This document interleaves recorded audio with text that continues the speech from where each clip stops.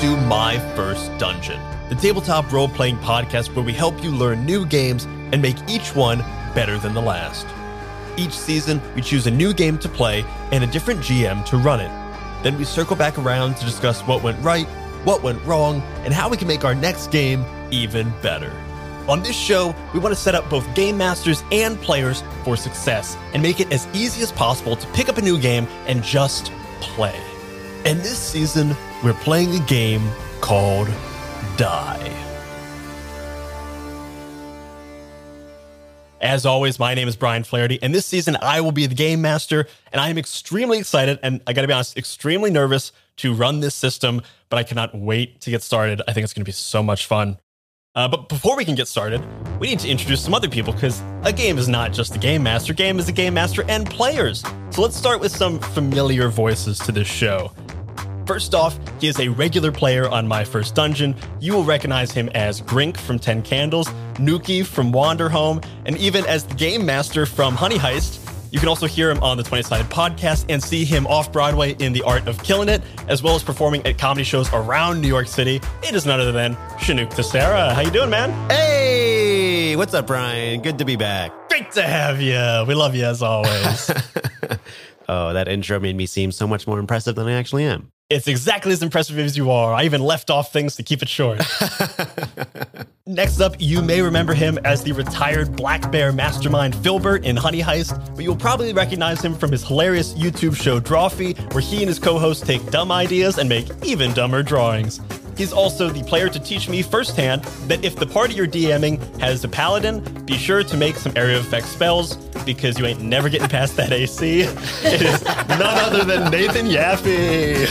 Hello, thanks for having me, Brian. Hello, great to have you back. Oh, I'm so excited. I'll never forget the first time I had to come up against a 25 AC after shield spells and things. I was like, oh, well, this encounter's over.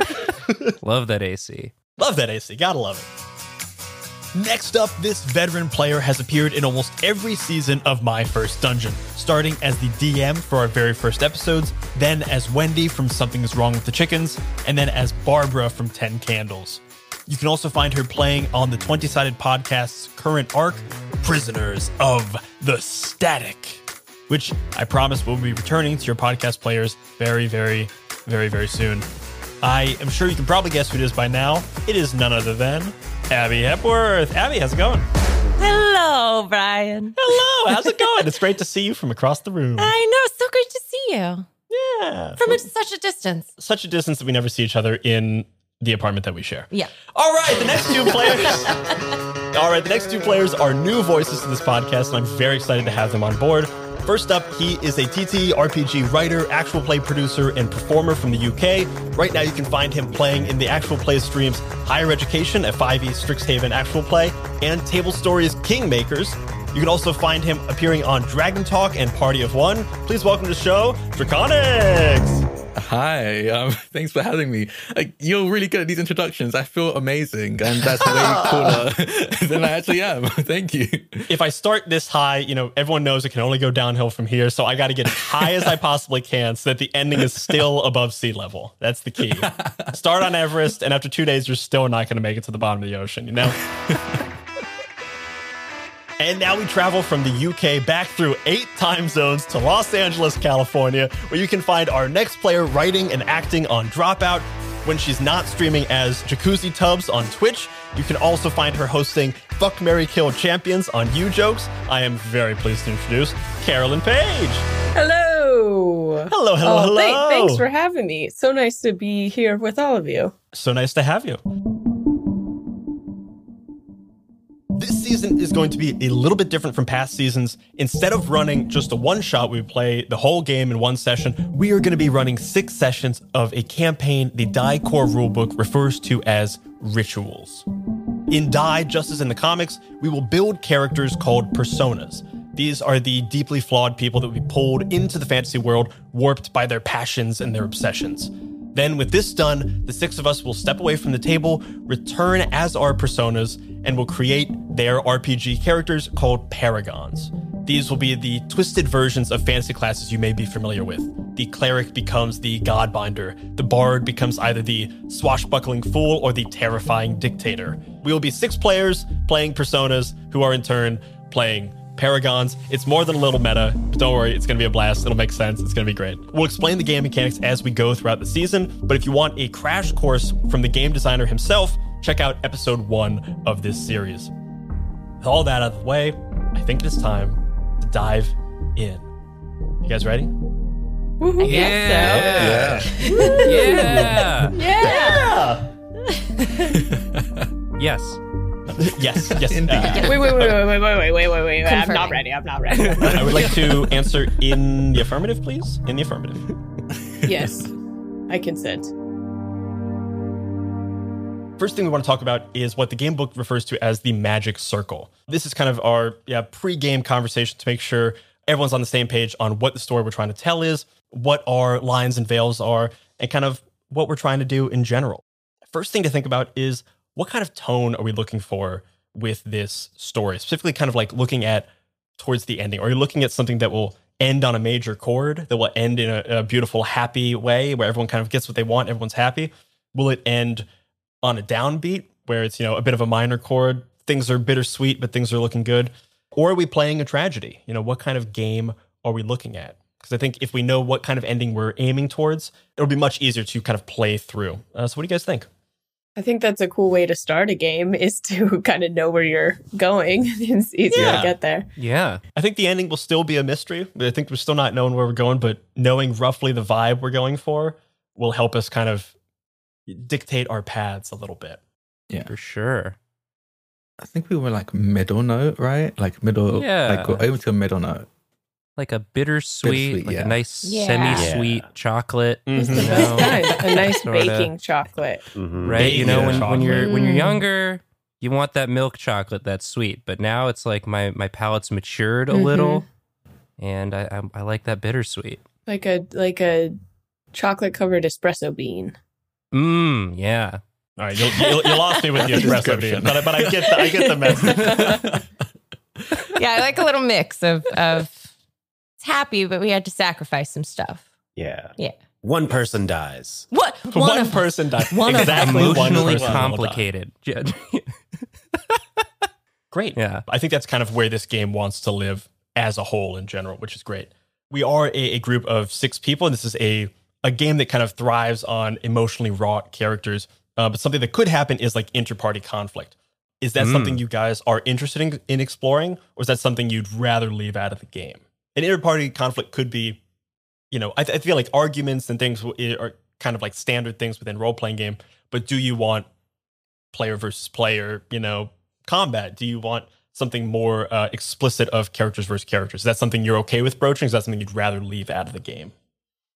I don't think I want player-on-player combat necessarily, but I'm fine with us having a tiff. Yeah. I'm not totally opposed to player combat, but I find it's pretty hard to like do that organically. Maybe that's because I have problems like expressing anger, which I'm sure will be solved by the end of the podcast. Yeah, this is therapy, right? Yeah, right? Yeah. My therapist cancelled on me, so I just decided to jump into this call. Healthy decision. Yeah, I mean, I guess if it comes up, if like our tiff escalates, then I'm okay with it. Like, we don't need to shut it down and be like, we just said we weren't going to do this. Yeah, I'll fight any of you. I don't care. If we learn anything from this conversation, it's that RPGs are a acceptable substitute for therapy. Everyone just come play with me. We'll do it for free. That's what I've been using them for. Yeah. Very healthy. One of the character classes in this game is the dictator. The dictator's power is their voice, their ability to control other characters, other NPCs, but possibly other player characters. So there is a aspect of this game where a dictator may choose to use their voice on another player character, kind of taking away the agency of that player. Is that something you guys are interested in playing? Obviously, we'll explore it in as safe a way as possible and make sure everyone's okay with it. Is that something you guys are cool with? Yeah, tell me what to do, Daddy. I'm cool with it. Fine by me. Great. Less enthusiastic about it than Shanook, but still, yeah, that sounds good. Tell me what to do, but not tell me what to do, Daddy. Yes. Yes. Cool. I'll keep Just that in mind. keep that last word out. Cool. And the last thing kind of I want to talk about in this section is safety tools and lines and veils that'll be used kind of throughout this series. If you're not familiar with lines and veils, they are a safety tool. Kind of a line is something we leave completely out of the fiction. It's a line we do not cross. And a veil is something that is kind of, it exists in the world, but it's behind a veil. It's obscured. We don't address it directly. If you're interested in learning more about these safety tools, there'll be links in the description for you to check out. I highly encourage you to use them in any of your tabletop games. In general, for any of my games, lines for me, I'm never going to like address sexual assault or anything. I'm not going to get, we're not going to be killing children. But are there any other, thumbs up. Thumbs up for around that. the call. Yeah, we want to have fun. We don't want to do anything, crazy. But it's like important to say it explicitly at the top. Yeah. Are there any other lines or veils that anyone has that they would rather not explore or would rather not get explicitly into? And there's also a thing, if they come up at any time throughout the game and you realize that you do have one that you didn't think of now, this is not a set in stone thing. These can be added or subtracted as the game goes. I think I guess there's more of a veil than anything else. I don't like descriptive eye violence. Anything with the eyes, describing it in too much detail icks me out. You can mention it. You can be like, they got, I don't know, shot in the eye, but don't explain how it looked when it happened. Fair. Very fair. I had a very traumatic eye experience a couple years ago, so I'm very much on the same deal as you. I would prefer if you've like built a character around this, then we can work around it. But if for people's like weaponry, if we just kind of didn't do guns, Okay. I would prefer I'm about that too. That's great. pick something more fantasy fun.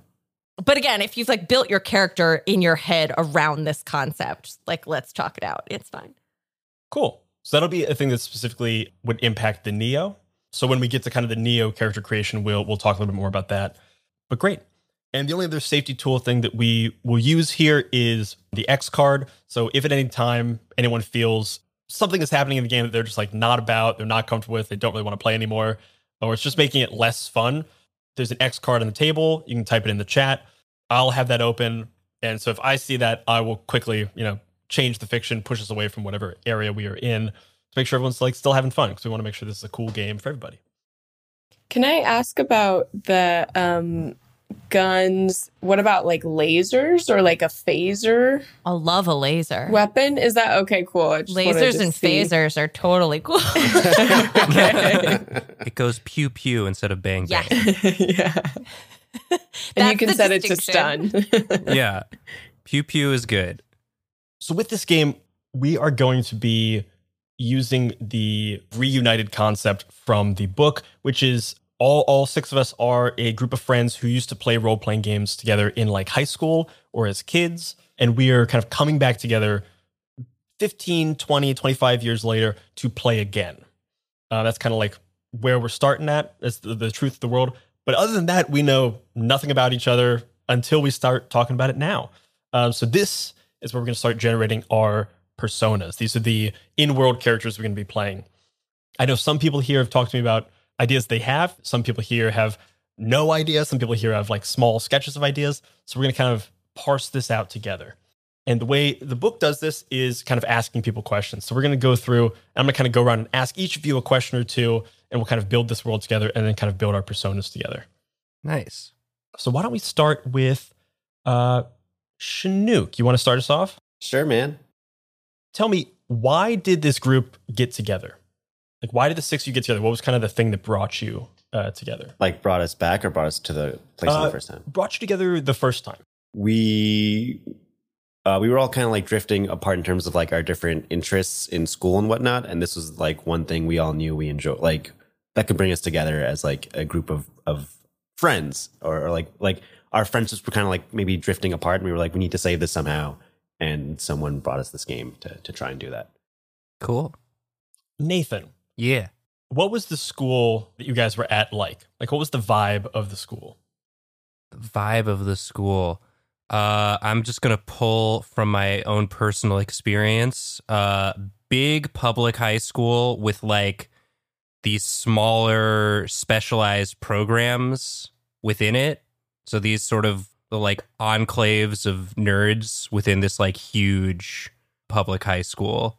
Yeah, maybe we were all like in different ones. Like we were scattered between, you know, depending on our different academic interests. But we were friends from middle school, and we wanted to play this game so that we could still hang out, even though we were all in our little tracks. That cool thing that public schools do, where they track you into different paths. Yeah. Really, really a healthy way to educate students. Mm-hmm. Yeah. Mm-hmm. Mm-hmm. It's like they doubled down on the concept of making you choose your life path when you're 18 at college, but they just bumped it back to like 12. Yeah. Because if you don't know by then you're screwed. Like, What are you doing? Yeah. You're doing it wrong. What are you this doing? wrong. To all the kids out there, you have to know by 12. You have to know by 12. preferably earlier, but 12 is like the Yeah, 12 is the deadline, cut. Like, if really. you get to 12 and you're just figuring it out, like, you're probably not going to make it. Amidala was already a senator by then, I think. So, like, This is depressing me. Carolyn, my persona, my character ran the game that we played. Whether or not I got us together, I was the GM. What was the name of the fantasy world that our game was set? And what was kind of like the vague vibe of it? I know I gave you the hard one. I was just like, wow, okay. Well, I'm a big classical, in my real life, big classical fantasy nerd. So let's say it's called Glorthalion. And Wow. it's like this epic high fantasy world with kind of Glorthalion? Glorthalion. That's awesome. I've also been playing a really lot like of that. Total War 3, so I'm big in like the big Yeah. sweeping epic fantasy, like dwarves and elves and orcs and tree men and stuff. Love it. That's sweet. The world of Glorthalion. See, you know the voice immediately. Yeah. You You got it. immediately know what that world looks like. I Yeah. know. Yeah. It tells me a lot about my character when they name their game Glorthalion. I'm just like, yes, Glorthalion. I love it. Drac, why don't you tell us, how many years has it been since we last visited this world? How many years has it been since we last played a game together? Ooh. I think it's been like 20 years. Love it. Yeah, 20 years. And then Abby, I'm going to start with you kind of talking about your individual players. Okay. And at any time, you guys can like, feel free to like jump in and add and subtract stuff. If you all of a sudden realize you've discovered the name of your persona, like yell it out, go crazy. But Abby, at the most basic level, like how did people think of you at school? Were you the straight A student? Were you the joker? Were you, the tech nerd? Were you a wallflower? What was kind of on the most broadest sense, how did at least other people think of you? Well, I have a question about connecting persona and Paragon. Mhm. Of if I have a vague idea of the Paragon, should it be very intimately connected to my persona? I would say, yeah, you kind of want it. I think this game really thrives on flawed characters and also Paragons that that fill a lack that was in the persona's, core life. Cool. I think that in high school, I was very much like the group mom. I always had like tampons and Band-Aids and snacks and was like checking in and was in a similar vein. Also the friend who was a little bit of a buzzkill of being like, maybe that's not a good idea. If it was like dangerous or a little bit scary yeah. So I was like the group mom, always prepared. the boy mom scout. Every group needs a snack captain. Everyone needs it. Snack captain. I love that. I like that better than group mom. I was the snack captain. So that was kind of the how people saw you. Mhm. How were you different from that? That's how people saw you. That's maybe how you were. But what were some ways that you kind of like broke that mold, that stereotype? I don't know. If anyone has ideas or wants to throw some things my way. I can also let me keep going around and I'll come back. Circle back. Let me think on it. Nathan, kind of same question to you. Like at your most basic level, how did people think of you at school? again, we're just going to pull from actual experience and just heighten it a little.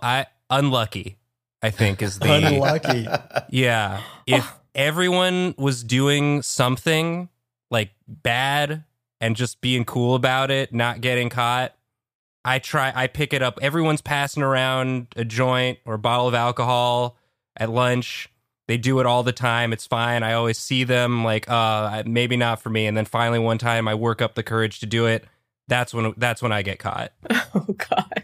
Everyone's cheating on a test, but I'm the only one who gets caught. I think, yeah, just trying my best to meet the expectations of like the different things, whether it's academics or social, and just not quite being able to strike the balance the other people do.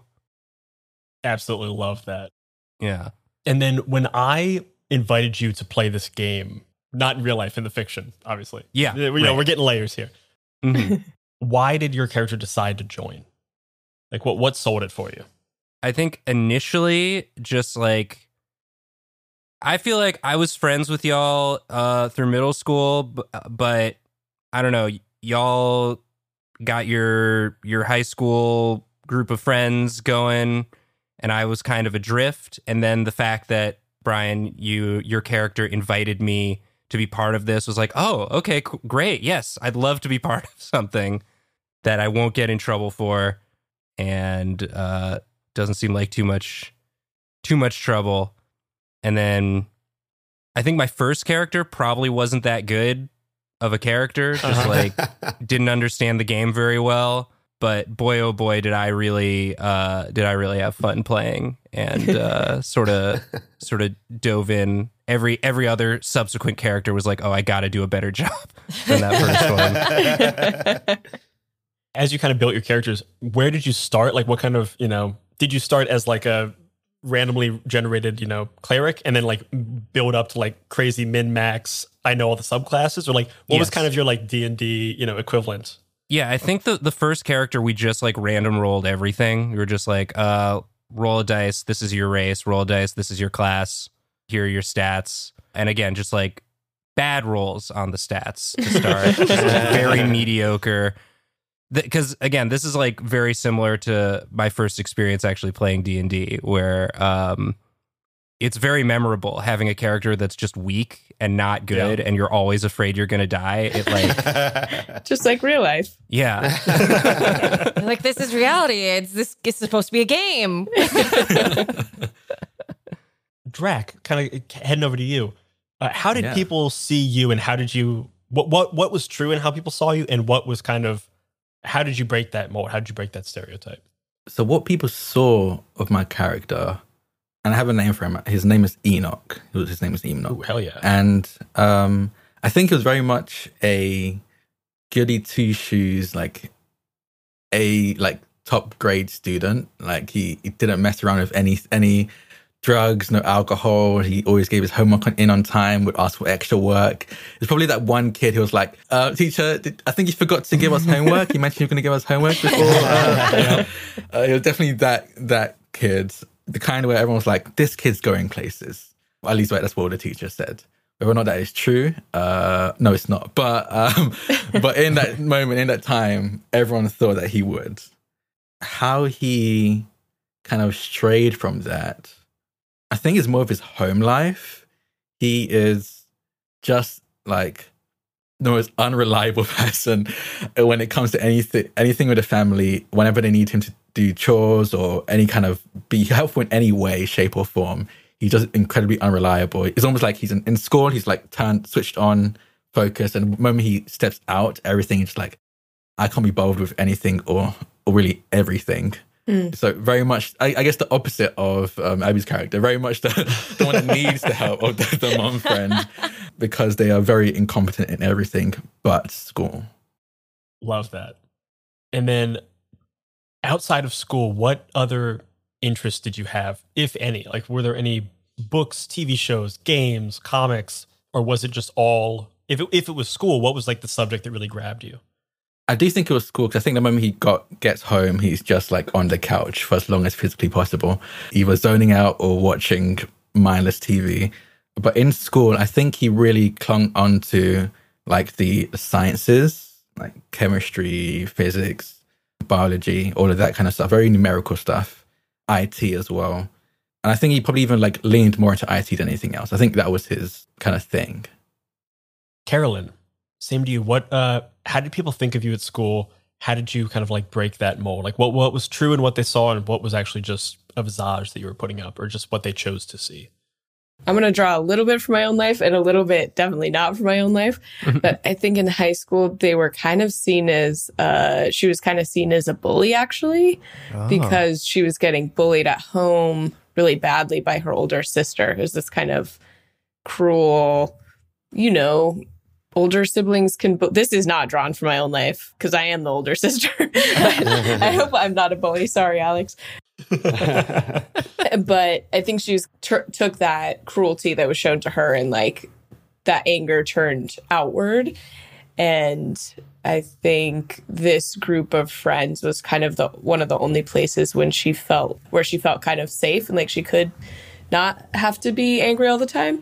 And then also I think people saw her as just kind of like a chonky, like meaty slab of a young girl who is also a bully. Love a meaty slab. A meaty slab Of a young woman. Yeah. That's how we describe her. A real meaty slab of a young woman.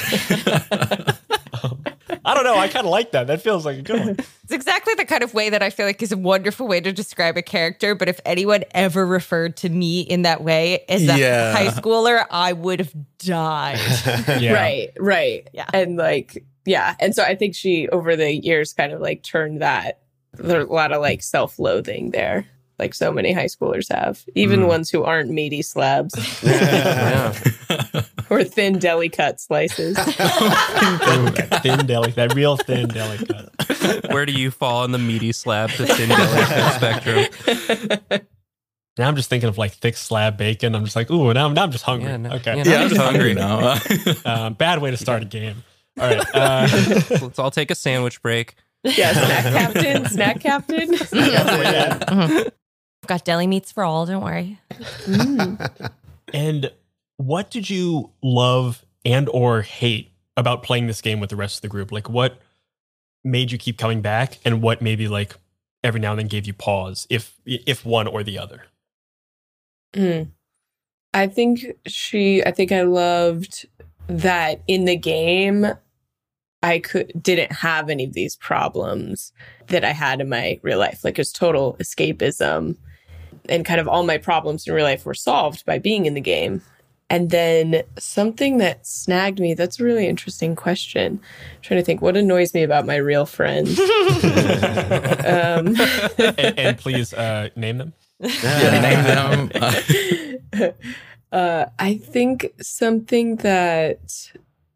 think maybe the amount of time that it took to like get everything set up and like organized and like the planning aspect of it. She was probably like pretty impatient with that and just be like, hurry up. Like, why are you don't have to plan so much. Like, let's just go.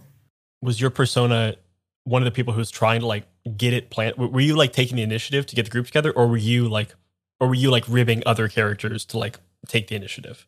I think she would be ribbing other people to take the initiative and she wasn't trying to plan or organize anything. Love it. Who have I yet to do? Chinook, I haven't done you yet. Yeah, man. Same to you. How did people see you and what of that was true and what was maybe something they were just seeing? Sure. My character, he was a high school like classic jock, like 6'3", built, could have gone to the NBA type guy. Clearly drawing from my own life, obviously. Yeah, you're a meaty slab of a man.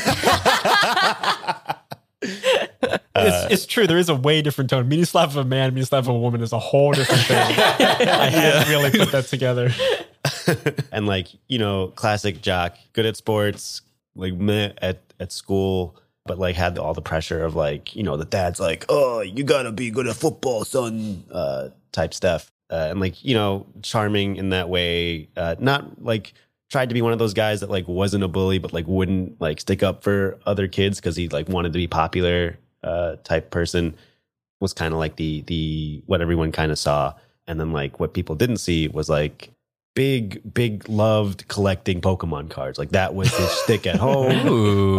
Loved it. That's adorable. Big old nerd. Big old little nerd at home. But like, was afraid to show that, which is like, I guess, why he really wanted to play this game with these folks, because he could be this little nerd guy with them. But like, you know, would do like the party scene and stuff to like play the facade of I'm cool. Nice. Love that.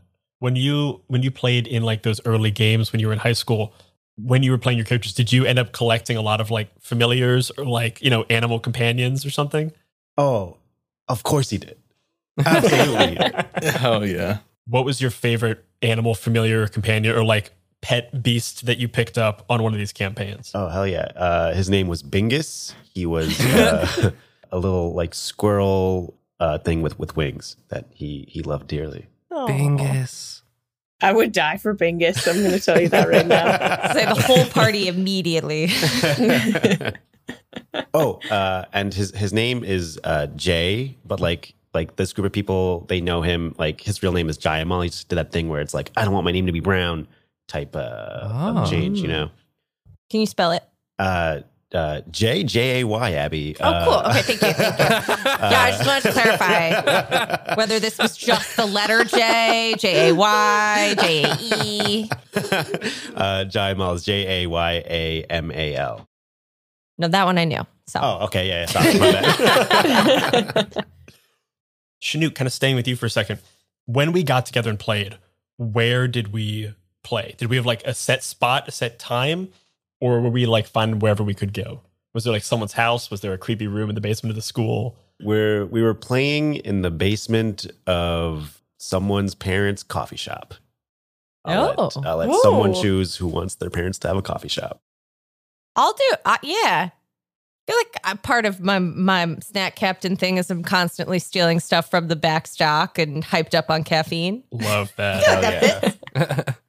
Do your parents still own the coffee shop? Have you taken it over? What's the status of that coffee shop today? Yeah, like 20 years later. The coffee shop exists. I do not work there. But your parents still own it as well? Yes, they do. Oh yeah. What was it called? Espresso yourself. No, I'm kidding. That's a real coffee shop in Tacoma, Washington that I always thought the name of it was really, really funny. Shout out to Espresso Yourself. If you want to advertise on this podcast, just hit me up. I always just thought it had a really funny name. Yeah, there's nothing wrong with Espresso Yourself. Espresso Yourself. No, it's weird. No offense to the real store. Hey, Espresso Yourself, if you still want to advertise here, just hit me up. It could be... we'll do the beanstalk. And they also sell like vegetarian sandwiches and things. Nice. That's good. I got it. Naming a store in the real life, the Beanstalk, when we're about to enter a fantasy game, it's a gift to the game master. Yeah, nice. Players out there, gift your game master some things. I love that. Realistically, I adore puns. And so I do love the name Espresso Yourself. It just kind of also makes me laugh. Oh, while we're on it, Enoch and, sorry, was it JML or JML? Jayamal. JML. What were your persona's pronouns? He, him. He, they for Enoch. Oh, yeah. Abby. Yes. Of the six of us who were playing, who was the smartest of the group? Or who did at least your character think was the smartest of the group? I think that I always suspected that Carolyn's character is the smartest of the group and would then get frustrated that you always handed off the planning duties where you're like, I don't want to take on all that responsibility because I feel like you can and that you are the smartest of the group. Carolyn, in this group, was there any people or like other groups at the school that this group or any members of it were particularly like scared of or trying to avoid? I think that maybe we were trying to be on the down low about stuff because of Jay's connection to like the cool kids and like this like the popular jocks, and like I didn't really want to tussle with them, although I think I did like see them at parties and stuff, but I was more like lighting the joint that Nathan's character would get caught with later. So I think we tried to be stay away from like the jocks because we didn't want to like dull Jay's shine, but that was never like explicitly said. We just all kind of knew like this guy's cool, like we'd need to protect that. Yeah, we got a good thing going here. Yeah. Don't want to blow up his spot. Yeah. Makes sense. I really love that we also have the beginning and end of the short film that is the story of the joint. When it starts, we spend 5 minutes with each character, you know. Yeah. And Carolyn, does your persona have a name? I don't really have a good name yet. If anyone has a name for a meaty slab of a girl, we'll have her pronounce me, she, her. Okay. We'll come back. You keep thinking. Anna, maybe? I like the name Anna. Anna. Sure. It's a flexible name. Yeah. Yeah. Let's go Anna. Anna. I'm thinking if she's a big meaty slab of a girl, you gotta have 2 ends in the middle of those A's. You can't just have one. Oh, it's 2 ends? You got it. One for each bicep. Also, I feel like for someone who gets bullied, Anna is a good name because there's so many like teases you can make with that name. Oh, yeah. Rhymes with so many things. Yeah, Cruel it's things.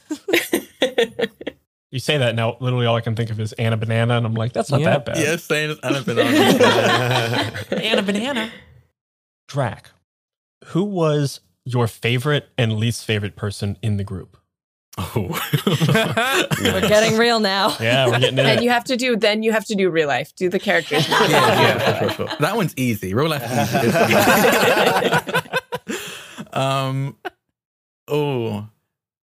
I think that's a really tough one. I think probably least favorite might be Nathan's character. Because I feel like Jeez, why'd you brand. say that, man? Come on. I think it's kind of because like every time Nathan gets caught, it's kind of like, yeah, Nathan gets in trouble, but then whatever they got in trouble for, the teachers look for it more. So it's harder to do it next time. Oh, interesting. Okay, So cool. it's not even Ruining like, it for the rest of us. Yeah. Yep. So it's not even like, I think at some point we're like, we cannot let Nathan's character be involved in this. No slight to them. They're just really unlucky. And so I think, yeah, that's kind of the reason behind it. Like the most, honestly, I think Abby's character. Yeah, I think if you're okay with this, I think you probably looked after my character, Enoch, quite a bit because Yeah. unless it was homework, he was not helpful or useful or competent in any way, shape, or form. So I imagine you've given him plenty of snacks. I was going to say, I feel like if we've done study sessions where I have specifically been like, and what have you eaten today? Here's an apple. yeah, it's like, oh, I forgot to eat. Yeah, thank you. I'm going to go through one more section of questions. I'm going to ask each of you one question, and then we're going to do a follow-up question for each person. And then by the end of this, we're going to kind of jump forward in time. For the first question, let's start with Nathan. Yeah. At school, you had a significant gift, something you were really good at, or something you really cared about, something that you had like real potential, and everyone was aware of it. It's something that you cared about a lot. What was it? Oh, wow. I think maybe I was a really good writer, like creative writer. I had a hard time finishing what I started, but I had all these ideas for stories I wanted to tell. And anytime I did manage to finish something, it got recognized, which of course led to its own problems of like pressure and, you know, when someone tells you you're good at something, then it's like, oh well, the next time I do that thing, it better be as good as everyone says it is, or else I'm proving them wrong. Also, I think my character's name is Ned. Oh, That just Love Ned. feels right. And Ned, what are your pronouns? He, him.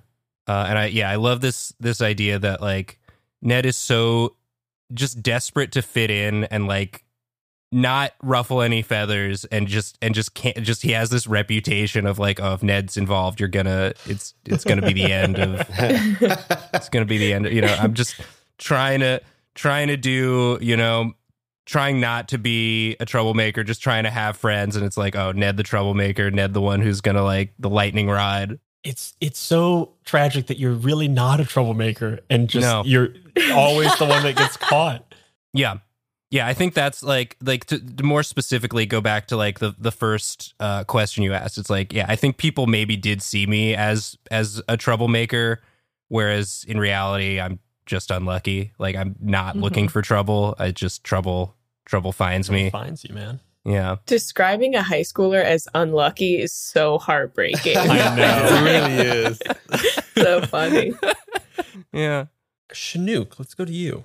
You also had something that was very important to you. I know we've talked about sports. We talked about like Pokemon cards. What was the thing that was like most important to you, whether or not people knew it? Is it like a physical, tangible thing, or like It could be a physical, tangible thing. It could be an aspect of yourself. It could be a goal, a way you see yourself. cool? It Yeah. could be anything. So I think Jay always, I guess, ooh, is that sad? We'll see. Just was always very afraid of being alone, which is why I think he really embraced this personality of like being a jock or whatever. Like, could not for the life of him like be alone with like himself, and like needed friends or like people and like that validation in those ways. So found it any way he could, and when he couldn't, had to find ways to like cope with that, healthy or unhealthy. Love that. Abby, why don't I come to you? You back then had a goal in your life, a goal for your life, what you wanted to be, what you wanted to do. What was it? Doesn't have to be like dream job, but it's a thing that you held dear, that you're like, I'm chasing this. I know that I want to do this. I want to be this. I think something that was really... Oh, and I came up with a name. Oh, nice. I'm going to be Kelly. For reasons unknown, that name is stuck in my head right now. Kelly with an I or Okay. Kelly with a Y? Kelly with a Y. Kelly with a Y. And her pronouns are she, her. And I think Kelly, it was part of the reason that she... So I'm circling back to like the question that you'd asked me earlier of like being the group mom, and how is it different of part of being this group mom persona came from the fact that like with her parents' coffee shop, running a small business is really hard. And so it was always kind of like a uneasy, wary, like, what are we going to do for Christmas this year? Presents or no? Sort of a thing. And so it's important to her to kind of try to maintain this, to make things more of a status quo and even. And so I think a big goal for her was to, when she reached adulthood, find some way to feel very like settled and just kind of like, we're good, we're set, don't need to freak out about, good year, bad year, inflation, whatnot. So I think that was a goal that was important to her. And then, wait, I was going to say also going back to the like group mom, a way that she actually breaks from that and that she doesn't think anybody knows about her is that where she actually gets all of her like supplies and other sorts of things is she steals it from the coffee shop, from CVS, from wherever it is, where she feels very justified in being like, I need this because my friends need to be taken care of and my family needs to be taken care of. And so like, it's totally 5-finger discount. It's fine. She's a little bit of a klepto. Did she ever steal anything for herself, or is it just for other people? Always for others, or to like supply the sort of general pack she always has on her. But yeah, it's very much an outward, I'll take care of everyone else, because if everyone else is comfortable and safe, then it means I can be comfortable and safe. Don't bring Ned on your shoplifting trips. unless Yeah, you wanna get caught. I think maybe I like tried to take something once when you were at CVS with me, and I immediately saw people like eyeing me and was like, shit, he's really unlucky. It's true. As you took it, I just knocked like a whole thing of chips over. It's like, oh no. Oh, I'm so sorry. Oh no, look at all these chips. Oh no, look at all these chips. Oh yeah, maybe perfect distraction. Oh, There you go. Yeah, we don't know. That's fun. a But toss-up. you end up getting the fall, even though you didn't do anything That wrong. guy's stealing the chips. No, I just knocked them over. My jacket's too puffy. I'm sorry. I could see someone like realizing that and using it in a weird way, being like, "Hey, Ned, go over and go to aisle 3 and like grab that thing." But the real job's happening on aisle 6. I'm just so excited to be invited grocery shopping. no, Ned. Ned, This is too sad. No, I love it. It's so good. Ned is perfect. Okay. I would die for Ned. I would die for Ned. I will die for Bingus. Carolyn, I think same question to you. You had a goal in life, something that was really important to you. What was that goal? I think maybe Enoch and Anna were like lab partners, and she really was into sciences and stuff, and she maybe wanted to do, I don't know, let's say neurochemistry. And she felt like she could do it, but then in high school, like so many of us, she just got like so angry and it kind of clouded things. And then I think she ended up maybe on one of these shoplifting heists, wound up getting into some pretty bad trouble, and it like hurt her chances for college. And then maybe she went to college, but then didn't end up graduating or never made it. And then just never fulfilled that potential of like, everyone was like, even teachers being like, hey, I can tell you're really smart. You got to get it together. And she just never did. And then now as an adult lives with that knowledge. Oh, no. Is that too sad? No, it's good. It's good. And Drac. Yeah. A lot of these questions you guys have like already answered. So I'm trying to find like something, more interesting. Wow. We're ahead of the curve. Head of the curve, baby. I think in your teenage years, there was something kind of negative in your life that you had to deal with, whether that was like internal, whether that was an external force, whether that was home or school or friends. What was that kind of like shitty thing that was just kind of an ever-present kind of thing in your life that you had to kind of always be batting away? Oh, that's a tough one. I just thought it's on the top of my head. I think I had an older brother, and it was very much like, your older brother's a doctor.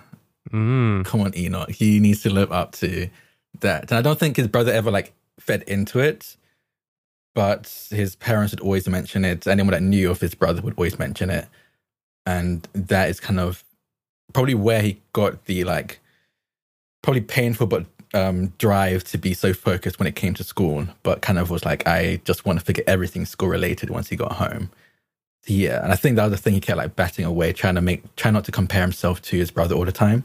I think it probably soured his relationship with his brother a little bit, even though his brother was never at fault for it. Love that. In a moment, we're going to jump ahead 25 years and kind of see where your personas ended up before we kind of dive into this game proper. But I'm realizing I forgot to do an important thing, is introduce you to anything about my character. Because in this game, the game master is not just a game master. They are also a persona and a paragon and a player within the game. I'll be honest, I had 2 ideas and I'm still deciding between them. Smush them together. Yeah, or just pitch him. Yeah, we'll smush them together. My character's name is Danny Green. He, him. Danny's D-A-N-I.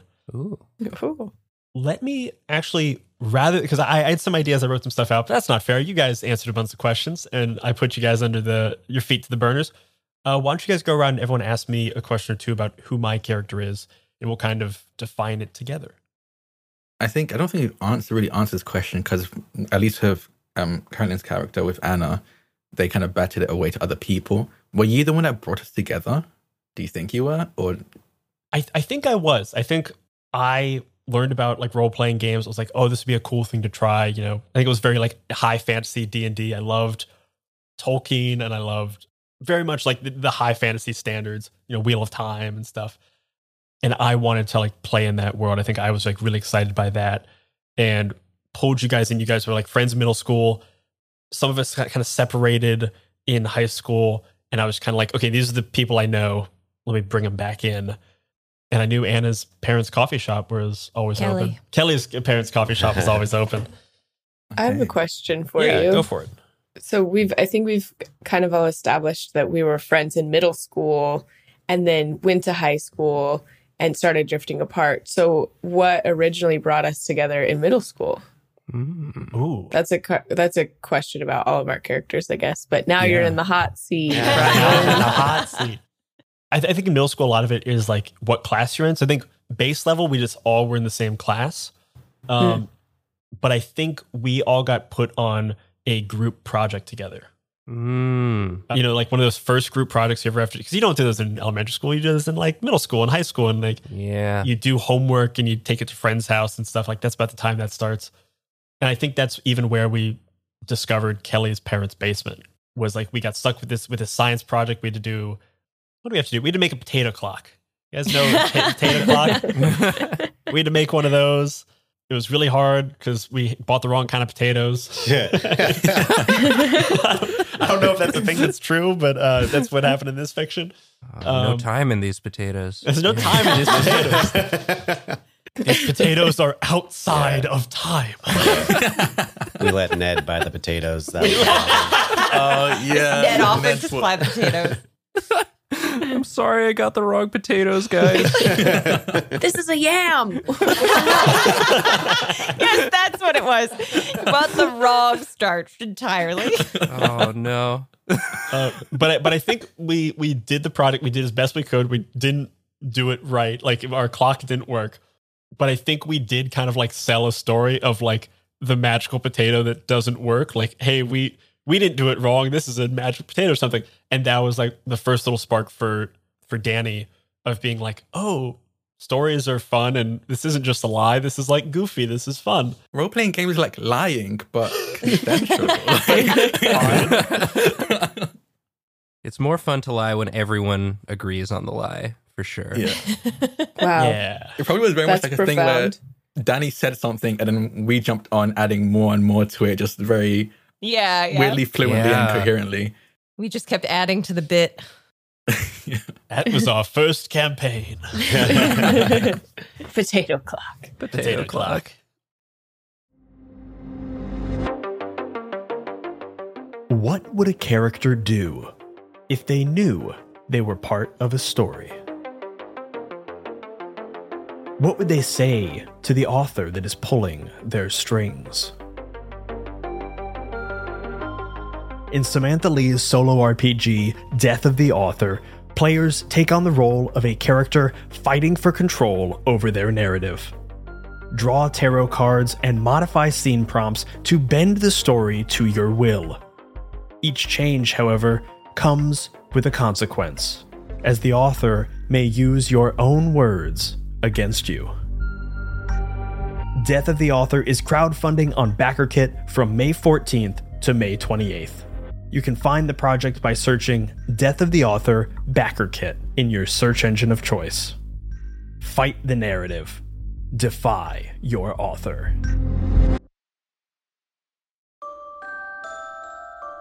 Little Wolves is a folktale TTRPG where players fill the fur of shape-shifting werewolves in a realm of fae and of magic called the Enchanted Forest. Players will craft physical masks that represent their characters and use them during play to shift between their wolf and their mortal forms. As they perform favors and complete quests, new marks are made on their masks that reflect the real physical changes that the werewolves undergo. The Enchanted Forest is deep and detailed with fae queens, courts, and all manner of denizen for your werewolves to meet. The crowdfunding campaign for Little Wolves launches May 14th. You can follow the campaign at bytes.rip/littlewolves. That's bytes.rip/littlewolves.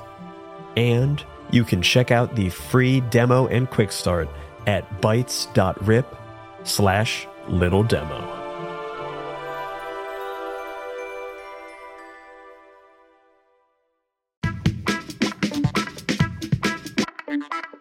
Hey there, it's Elliot from the Many Sided Media team.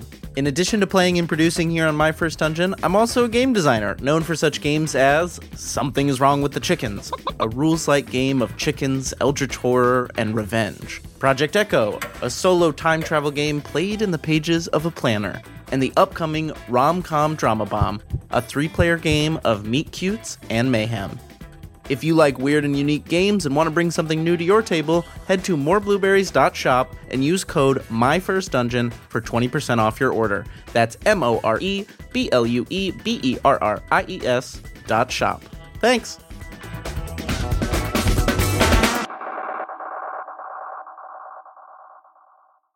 I have a question. Yeah, go for it.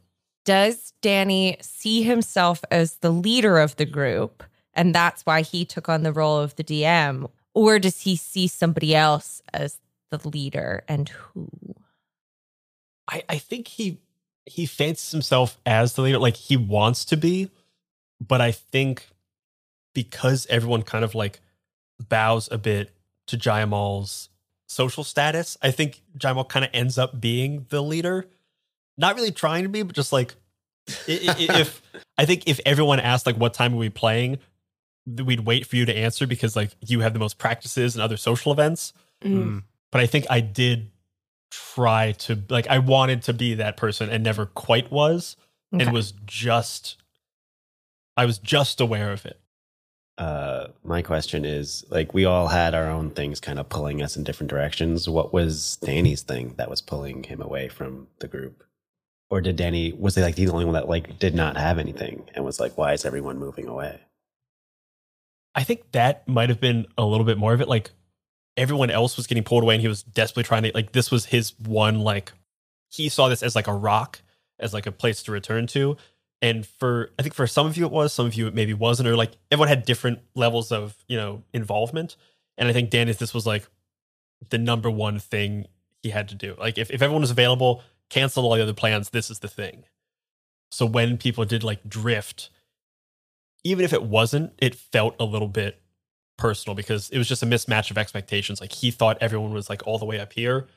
And when someone else had to cancel, even for like legitimate reasons, like, hey, I got to do a thing, that hit him harder than it maybe did other people. Anyone else have a cue for Danny? A cue. A little cue, a lowercase q. What did Danny turn to when the group fell apart?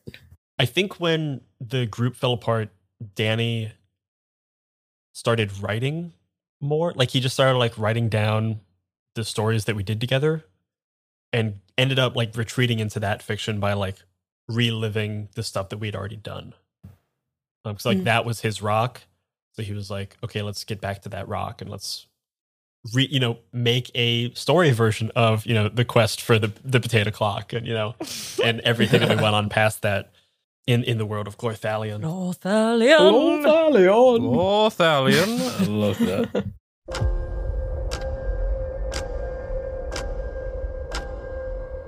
And now I want you guys to imagine the years begin to pass. 10, 15, 20 years pass. Your characters are significantly different than they were 20 years ago when they were in high school. Everyone's, approaching 40. Definitely on the wrong side of 30, as, the saying goes. Oh, God. Not to bum anyone out here who is on the wrong side of 30. All of your personas are very different than you were in high school, and in some ways you're the same. Nathan, starting with you, your future never really coalesced. Like some things did, some things worked out, some things didn't. I think you maybe remained unlucky. Yeah. What happened? Like what happened that things didn't necessarily work out for Ned? Was it just that he was, as ever, unlucky? Yeah, and I mean, I think it's hard to outgrow, like when you have a chip on your shoulder about that, if you believe you're unlucky, you're going to trend towards bad, you're going to see the glass half empty. You're going to be like, oh, well, that was bound to happen. You're just constantly nervous about the next time you're going to have something bad happen to you. So eventually you just stop taking risks and trying because you're like, well, I know how this song ends. I think that Ned, just went to college because that was what was expected. Didn't really find anything that he was passionate about there. Just sort of graduated with a bachelor's degree and then tried to get a job in like sales and just was very bad at that. Not good at making cold calls, not good at just like maintaining these relationships, working on commission. And so just like jumping around from job to job, and eventually I think moves back home with his parents, who are very supportive, very, very nice, but like clearly had better expectations for him. But the economy being what it is, and Ned being who he is. And then I think maybe Ned got a job working at Kelly's parents' coffee shop. Oh, I like that. What does Ned do? Are you like a barista? I think Ned started as a barista, but like has worked himself up to sort of like a managerial position, like handles some of the bookkeeping, handles like the other employees' schedules. Kelly's parents, I think they're pretty nice to Ned. They, you know, they remember him from high school days and are happy to have him around.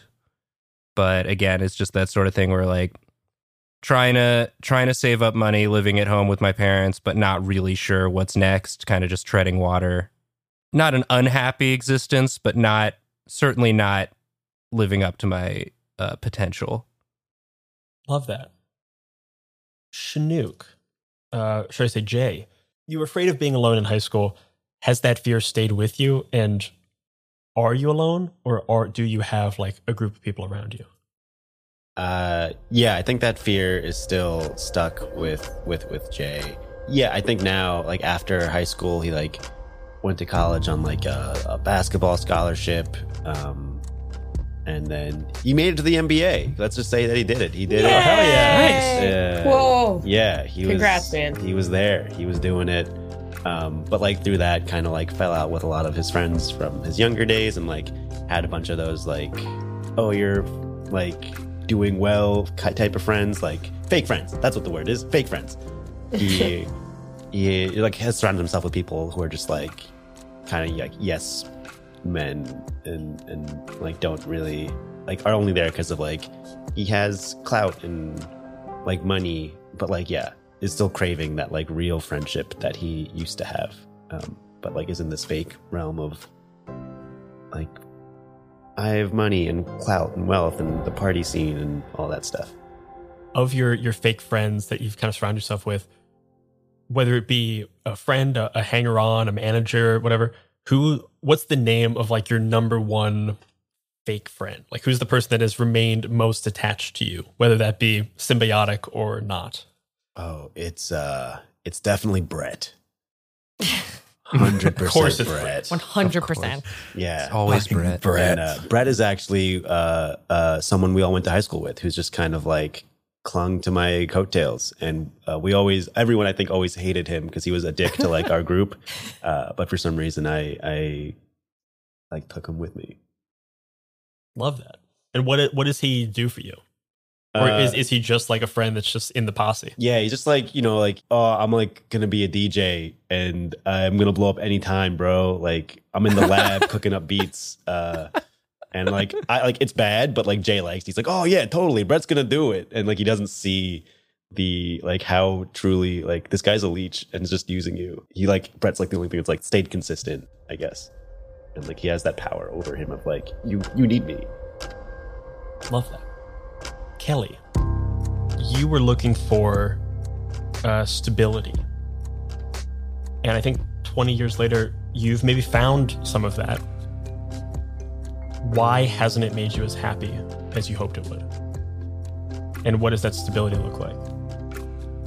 So Kelly now, as an adult, is a like emergency rescue patrol worker out in a national park or something. Hell yeah. Like out in the wilderness sort of rescue missions, which is still very like taking care of chaos and trying to like help and fix and stabilize things. And so the way that she has found stability is in her like personal life outside of work. She has very much like a routine that she sticks to. And part of that stability has involved really not building any new relationships. That it's like I do my routine. There's enough craziness and chaos in work. I don't want to introduce any new surprises or chaos via any other people. And so she has found stability by being very much alone, sort of opposite of Jay. And that even though it offers her some stability outside of work, it's not satisfying. Is there anyone who takes care of Kelly in any way? Or is there anyone who even knows that may be something that she needs? I think Kelly's parents have always been really supportive and checking in and like lovely and are very genuinely interested when they ask her questions about her life. Like, are you going out? And what restaurants are in this town? And like, what's going on there? And keeping me like updated now on Ned and being like, oh yeah, he's doing great. Made a couple mistakes on the invoices, but he's learning. And they're just like the sweetest, loveliest, supportive people. We got audited after he did our taxes, but wasn't so bad. Audited is so funny. But they've always just been like really like, oh my God, yes, we remember Ned. Of course you could come work here and lovely. And so they constantly are trying to offer support. But Kelly, even with them, kind of keeps it very like doesn't actually really want to ask anything of them. They're there and she knows that, but she refuses to take advantage of it. Okay. Carolyn, your character had like maybe wanted to go into the sciences. You said that didn't really happen. Why didn't it happen? Like, what was it about Anna that made it so that you weren't able to like push through in college, weren't able to like achieve some of these dreams? What was like the thing that was holding you back, whether that be external or internal? I think it was like a kind of like a record thing. Like she kind of wound up falling in when they started splitting apart earlier in high school. She wound up kind of falling in with like a bad crowd that was like maybe skipping class and stuff. And then maybe like some drug stuff got involved and like she got caught. One time maybe Ned was there, or maybe it was like that time we were on like shoplifting or something, but I think she got caught and got into a little bit of trouble that like got on her permanent record, which is something that happens to real kids in real life that's so unfair. Just like one small mistake when your brain's not even fully formed for decision making that just like dogs you for the rest of your life, and caused her community and her parents and her whole family just to kind of think like, oh, you were so smart, but now you're a fuck up, and that's how we're gonna see you forever. Yeah. And that's how, if enough people tell you that's how you are, then you'll start to see yourself like that. So don't listen to anyone. Yeah. Don't listen to anybody. Drac, or should I say Enoch, you had that older brother, and everyone's always telling you got to be like him. Like, are you going to be a doctor too? And he wasn't necessarily feeding into that. Does that still, like, are you still hearing that from people even 25 years later? And does it still have that sting, or is it something you've gotten past? I think I still hear it. So I think at this point, I think very similar to Kelly, I am like stable financially. I'm probably working like a software engineer, like software development job. Like I'm getting by, have a family. But I think it's kind of the situation where my parents have no clue what that is. Like everyone's mind, a good job is a lawyer or like a doctor. So saying I'm a software engineer, they're like, okay, are you making doctor money? Like, so they still they still compare him to his older brother. You're still being measured on someone else's yardstick. Yes, exactly. Yeah. I think at this point, probably more within the family now. So there's more his parents, his maybe extended family as well than anyone else. But I still think it's straining their relationship with their parents and with their brother. And I even imagine their brother probably like reaching out within that 20-year split and attempting to try and reignite, like reform that relationship, but for whatever reason, Enoch just couldn't get past like the mental roadblock, and it just kind of kept getting worse and worse. And then you said you had, you thought you like had a family. What is that family unit for you? Is it like a partner? Is it partner and kids? I think the partner and I say wife and one kid, 10-year-old daughter, I'd say. Yeah, and even the relationship there isn't great because I think Enoch has always been a bit of a pushover to an extent where someone's like, you need to be like your older brother. So he put all of his energy into doing that until he had nothing left. Mm-hmm. And I think he continued doing that even into the work life where people be like, hey, Enoch, you're great. Here's some extra work for you to do. I know you can do it. Can you just get this dealt with? And they end up taking a lot of his time and just energy and any spare time he did have. So I think, again, a lot like when he was in school and whenever he would get back home, he'd just turn off and zone out. There'd be no like really socializing or talking much with his wife or kid. It was just kind of like I'm tired, I'm going to bed, good night. And that's it. So even that was a bit strained. That's just parenting 101. It's just parenting. Yeah, that's how you're supposed to do it. Minimal love and affection. What's your daughter's name? Oh, my go-to is always Eleanor, but that's because I'm a big Deadpool fan. I'll think of something else. I like that name though. Yeah. Yeah, I'll go with it. Eleanor. No. You like it for a reason. Mm-hmm. Oh yeah, and what's your brother's name? My brother's name is probably Brett. Also Brett. Oh my God. The same Brett.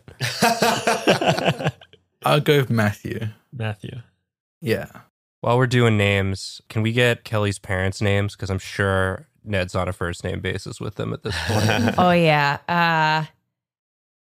They've got some classic. They're like Bob and Suzanne. Oh yeah. Yeah. Oh yeah. Bob Classic. and Suzanne for I'll sure. come up with the last name. Just give me a minute on it. But Bob and Suzanne. Nathan, does Ned call them Bob and Suzanne? Does he go to like Bobby and Suze? Or is it still like Mr. and Mrs.? It's either Bob and Suzanne or Mr. and like sometimes Ned will forget where he is in time and be like, oh yeah, Mr. Thank you, Mr. Whatever their last name is. But I think most of the time it's Suzanne especially is like, Suzanne, please. She's very Love it. She's very they've warm. been trying to get you to call them by their first names, like since the moment they hired you. And Yeah. Slow process. Actually, Nathan, for you, what's your kind of like family situation? Are you single? You have a partner? Are you married? Any kids? Oh, I'm super single. Super single? That was the vibe I was getting. Yeah, I think Ned really sort of, if he's not working, he's gaming. Like games are the only thing that make sense to Ned because like luck and the rules of those are like set. And so being unlucky in real life doesn't make as much of a difference in the game world. It's like you can make your character better. You have these stats you can see and you can improve them. You can get better gear and it just makes it makes way more sense to Ned than trying to figure out how to be an actual person.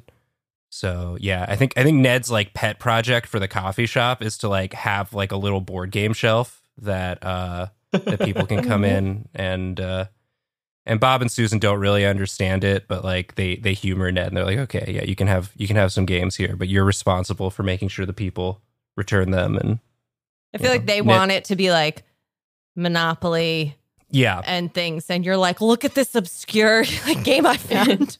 Let's like, play what that. is this, Carcassonne? I don't understand. Why are there 20 versions of it? No, those are the expansions. Yeah. No, Ned for sure bought all those games with his own money and like stocks them, and he's just like, I think it's a fun touch to the beanstalk. I forgot it's the beanstalk. The beanstalk. I fell in love all over again. Yeah. Kelly, what's your family situation? Oh, Kelly, real single.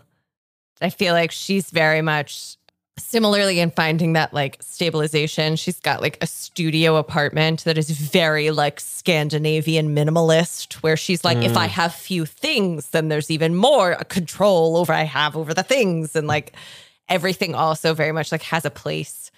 It's very neat and organized. And I feel like she is, like super single, friendly with her coworkers, but like when they're all like, yeah, we're going to go to the bar and blow off steam, she's like, cool, have fun. Yeah. She goes home. But it's not like an animosity thing. But yeah, she's very, Jayamal, what's your life look like? No children or partner or anything. Pretty single, just hanging out with Brett and the boys. Ooh, a dark future indeed. What does Brett have planned for tonight? Yeah. And can I ask you a question? Since we're all about like 38 in this scenario, wrong side of 30 to steal Brian's phrase. I feel bad about saying that. That's kind of old for an NBA player, right? Yeah, he's out of the league. He's just living off that league money that he made. Oh. He's like played overseas for a bit. Like, after he like retired, didn't retire, but like just got too old for the NBA, like around 32, 33. Went to the Italian league. Went to the Italian league, and like the Russian league, and then like the Spanish league, then like, Turkey at some point, and now it's like, I gotta do something else. Was he good enough, like popular enough of a player to get like sponsorship deals? Like is he showing up in like ads for stuff? Ooh, that's a good question. I think he got like sponsored ads in like South Asia and stuff. Like cool. Jeremy Lin was big in like China and stuff. The same way Jayamal's big in like South Asia. Not like a superstar player, but like good enough to last a couple like a decade of a career. Nice. Yeah. It's always so fascinating to me. And when athletes like, okay, you're 31, you've achieved your whole life's goal. Good luck. What do you do now? Good luck being happy ever again. Bye. Anna, what's your home life look like? I think Anna is kind of a serial monogamist and has dated a lot of different women, but none of them work. It doesn't last for more than like 3 years, really, because she really has a hard time like actually letting people in, and is very angry and can have these like outbursts where she just like storms out and leaves and is not down to talk things through. Never been to therapy, never going to go to therapy. And she just, I think, recently, like within the past month or so, has broken up with her most recent girlfriend, who took their cat also. Oh, no. What was the cat's name? Cat's name was Bingus. No. She named it Bingus No. after. Jace. She was feeling nostalgic and it was a mistake. Yeah. And she never told her girlfriend like where that name came from. And the girlfriend even like fought her on it, but cat's gone now. We're not naming our cat Bingus. Did the girlfriend change the cat's name after they broke up? Yeah, and it's Samantha now. Wow. God. That's not a cat name. That's a person name. Oh my God! Come Big on. Bewitched. Her ex-girlfriend is a big Bewitched fan and named the cat Samantha. And she was like, "Oh, but Bingus." She was like, "That's not a girl's name." No, not gender. Gender. I barely know her. And Anna, what's your ex-girlfriend's name? Let's have it be Leslie. Leslie. Okay, cool. Just left me. Leslie left me. And was it a good breakup or was it a bad breakup? It was a bad breakup, but I saw it coming. Okay. She just, after a huge fight, I snapped one day, really, really raised my voice, scared Bingus, our cat, into running under the bed. Oh. And she was just like, "Listen, if you don't go into counseling or whatever, I'm leaving you. You have to deal with this." And I was just like, I don't want to deal with this. And I don't need you in my life if you're not going to like be supportive of me. I also feel like anyone offering Anna an ultimatum like is not going to be received well. Yeah. She was just like, no one understands me. You don't understand me, so I don't need you. Love it. So sad. Yeah, I guess I don't love it. I hate it, but it's a good answer. Also, I came up with a last name. We're just going real Irish. McIntyre. McIntyre. Kelly McIntyre. Kelly McIntyre and Bob and Suzanne McIntyre. Oh, Owners of the McIntyres. Beanstalk. There's a British comedian called Michael McIntyre, and he's really, really funny. Really like him. So that's where my brain immediately went to. He's a distant cousin. No, wait, you know Michael McIntyre? Can I have an autograph? Or? He's like not really at the, family reunions and stuff. He thinks he's really cool. What about he is Reba? It's because he In is relation to Reba? Oh God, I forgot about Reba. She's also a distant cousin. Wow. The McIntyre Similarly, clan does not is large. come to the family reunions. Yeah. Abby, could you give us a little taste of your Reba McIntyre? No, Please? it's not the place. I'll do it we at gotta the hear end. it. Okay. just throw it in sometime between now and the end. Listeners, listen up. Yeah, you That's haven't gonna be heard the my suite. voice for Kelly is just Reba back. No, I'm kidding. Just gonna be Reba. Brian, what's your family life like now? I was just gonna say, Yeah. this is the time where you guys get to turn it around on me. You guys are as ever ahead of the curve. Yeah. I think Danny took the writing to heart and did a lot of it and got really good. Maybe not necessarily really good, but got really successful. Has a wife, 2 kids, the most standard family. If he could have 2.5 kids, that's what he would have. I think he ended up taking all of the stories that you guys made together in this role-playing game and just wrote them into a book and sold that book, and it got really well received. Maybe 10 Cool. years ago. So all your stories have kind of been pulled into this book and sold and made into this great thing.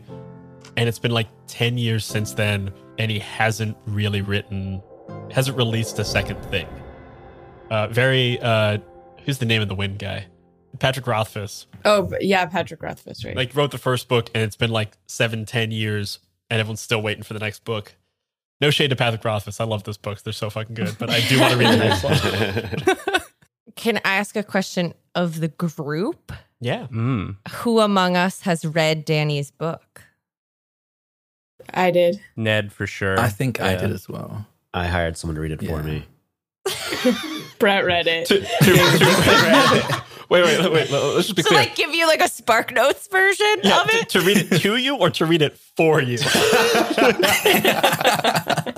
I think to read it to me before I went to Brett would read it to me before I went Oh, that's Oh my funny god. image. This NBA player all tucked into bed while this dude bro is sitting in a rocking chair reading a book to him. I'm also thinking you're 6'5", but your bed's only 5'11". So Yeah. your feet are just sticking out. You have a little nightcap. And you still got your Nikes on. to bed. Yeah, they never come off. I actually think so. I actually think I'm a game developer because I just kind of like that. And I think Ooh. I probably found out about your book because a company was approached to make it a game, and I was like, wait a second, I recognize this author and this character story. Weird. Okay, cool. And whether or not it actually followed through with the game, I guess you can choose. But I think that's probably why and how I figured out saw your book. That's very cool. It was put on my desk and hey, we're gonna make a game about this book. I'm like, wait, that's my character. That's my character. And I guess my question is, when you guys read yourself in the books or in the book, what'd you guys think? What was was it positive, negative? Wait, related to that, a question for Danny first. How much liberty and artistic license did you take in retelling our tales, and how much did you really stick to, or I guess similarly of an idea of did you write about how you saw us and interpreted us versus what we think? What's the difference between your version and how the rest of us might have interpreted the same experience? Or do you think that that's too big a question? No, I think you were surprised at how true it you remember all of the stories. There doesn't seem to be original stories in here. It's just he's taken everything that you guys made into the game and made it into one story. I think if anything, the edges, like the harsh edges that like are found in D&D games for like, oh, let's go murder hobo on this town for no reason. Like all of those have been polished off. So all of you actually look more heroic, like iconic, paragons of good than maybe you even were, because you were like, you're teenagers playing a game. Like you always like fuck around a little bit and like do the crazy thing. And some of that like craziness and fun and, questionable legality of some moves has been edged off. And instead, it's more of a like heroic epic. I think Anna's pissed about it. She's mad that she feels like cut out and like that was stolen. Like that was our story and you took it and used it for profit. How dare you? I think Kelly has an opposite opinion of because she has very much isolated herself. She loves it and has reread it like multiple times and considers it like a connection to her friends from high school. Yeah. I think Enoch is... I don't think he really cares much about the profit of it. I just think he thinks it feels weird and kind of shady that he didn't tell us about it. At least from what I'm gathering from what everyone's answers was, it wasn't like your character told us, hey, I published a book about our stories. It was more like we just found it in the wild, and it just kind of. So I think he's kind of pissed off, like Anna, but more because why didn't you just let us know? We could have like worked together on this, or at least had some say in all of this, but you didn't. So yeah, a bit bitter. I think Jay, after Brett read it to him, was like sad because it reminded him how much he misses his like old crew of friends and how much he appreciated that time. And Bethan was also real proud of his boy for making a sick book and making money off of it. He's like, good for you, man. What did Brett think of the book? He had no idea what was going on. He was like, bro, there's a cyberpunk dude here. He was very confused the entire time. Yeah, the second the genre started to shift a little bit, gone. Yeah. Oh, Brett. Poor sweet Brett. Ned, what'd you think? I think it's tough for Ned because Ned had also wanted to write a book based on the adventure, but just never got around to doing it. So like part of him it's just like a reminder that like he lacks that follow through, and so it's like it's more just like disappointment in himself that it's like, I didn't do it. Danny did do it, so can't be mad at Danny for doing what I wasn't able to. And also, and the thing is, it's like it is a collection of some of the best memories Ned has, like the most he's accomplished were like things in that game, like the best times he had in high school was playing that game. So it's like he loves reading those books, but every time it's like a little bit painful also because like, I could have written this also, but I didn't. I actually have a question for Danny as well. You mentioned that it's been like 10 years and you haven't written another book. Is that because of lack of inspiration, or you just don't want to? Or I think it's the vibe? The book that went out that was just for the glory of Glorthalion. It encompassed pretty much every adventure we'd went on. Yeah, and I think it's I've tried to write. I've like written some stuff, and then every time I like send it to like an early reader or an editor, they're like, "Oh, okay, this is we can maybe get this published in like a journal, some tiny journal somewhere. But like, when's your next book? Like, when are you going to do more of Glorthalion? When's the sequel?" So I think like the best thing that's been published is like a New Yorker shouts and murmurs that like wasn't good. He just got in because he had a big name. Yeah. And he just That never happens in publishing. No. Yeah, it was great. He was surprised by it. But I think even like that thing, he was like, "Oh, okay." He started feeling good, and then realized it was just like a nepotism thing. They were like, "Oh, this will sell some magazines." Yeah. Okay. Before we dive into playing as these personas, is there anything else anyone wants to add, or any questions anyone wants to ask before we kind of step away from the table and come back as our personas? I have a question. I'm kind of struggling with like a profession for my Sure. character. I don't know, someone angry would do for work.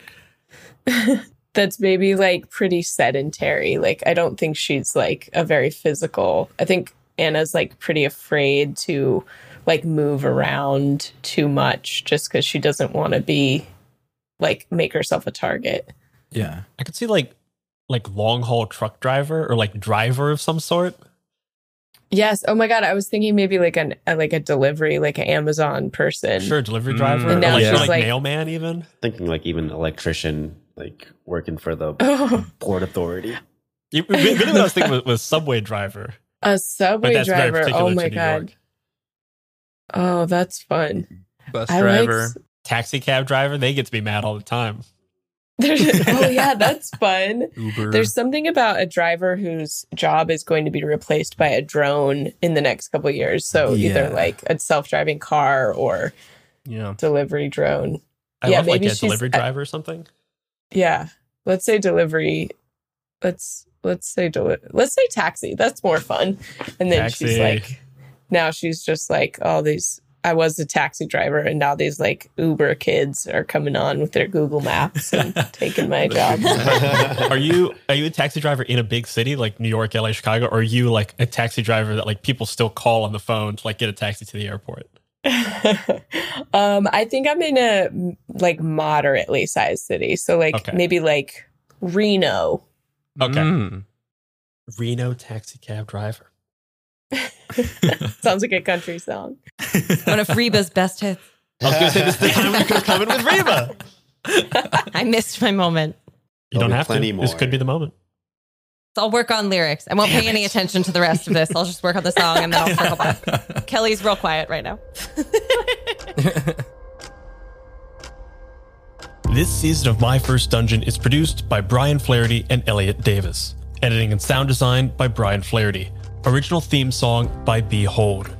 This episode features the voice talents of Draconix as Enoch, Carolyn Page as Anna, Abby Hepworth as Kelly, Chinook Sarah as Jayamal, Nathan Yaffe as Ned, and Brian Flaherty as Danny, and everyone else. Die, the role-playing game, was created by Kieran Gillen and Stephanie Hans and published by Rowan Rook and Deckard. You can find My First Dungeon online at My First Dungeon on Twitter, and if you like the show, the very best thing you can do is open up your podcast player right now, click follow, and leave us a review. And if you want to play Die yourself, the core rulebook is now available at rowanrookanddeckard.com or at your friendly neighborhood gaming store. That's all for this episode. And as always, remember, if you're having fun, you're already doing it right. Bye-bye, everybody.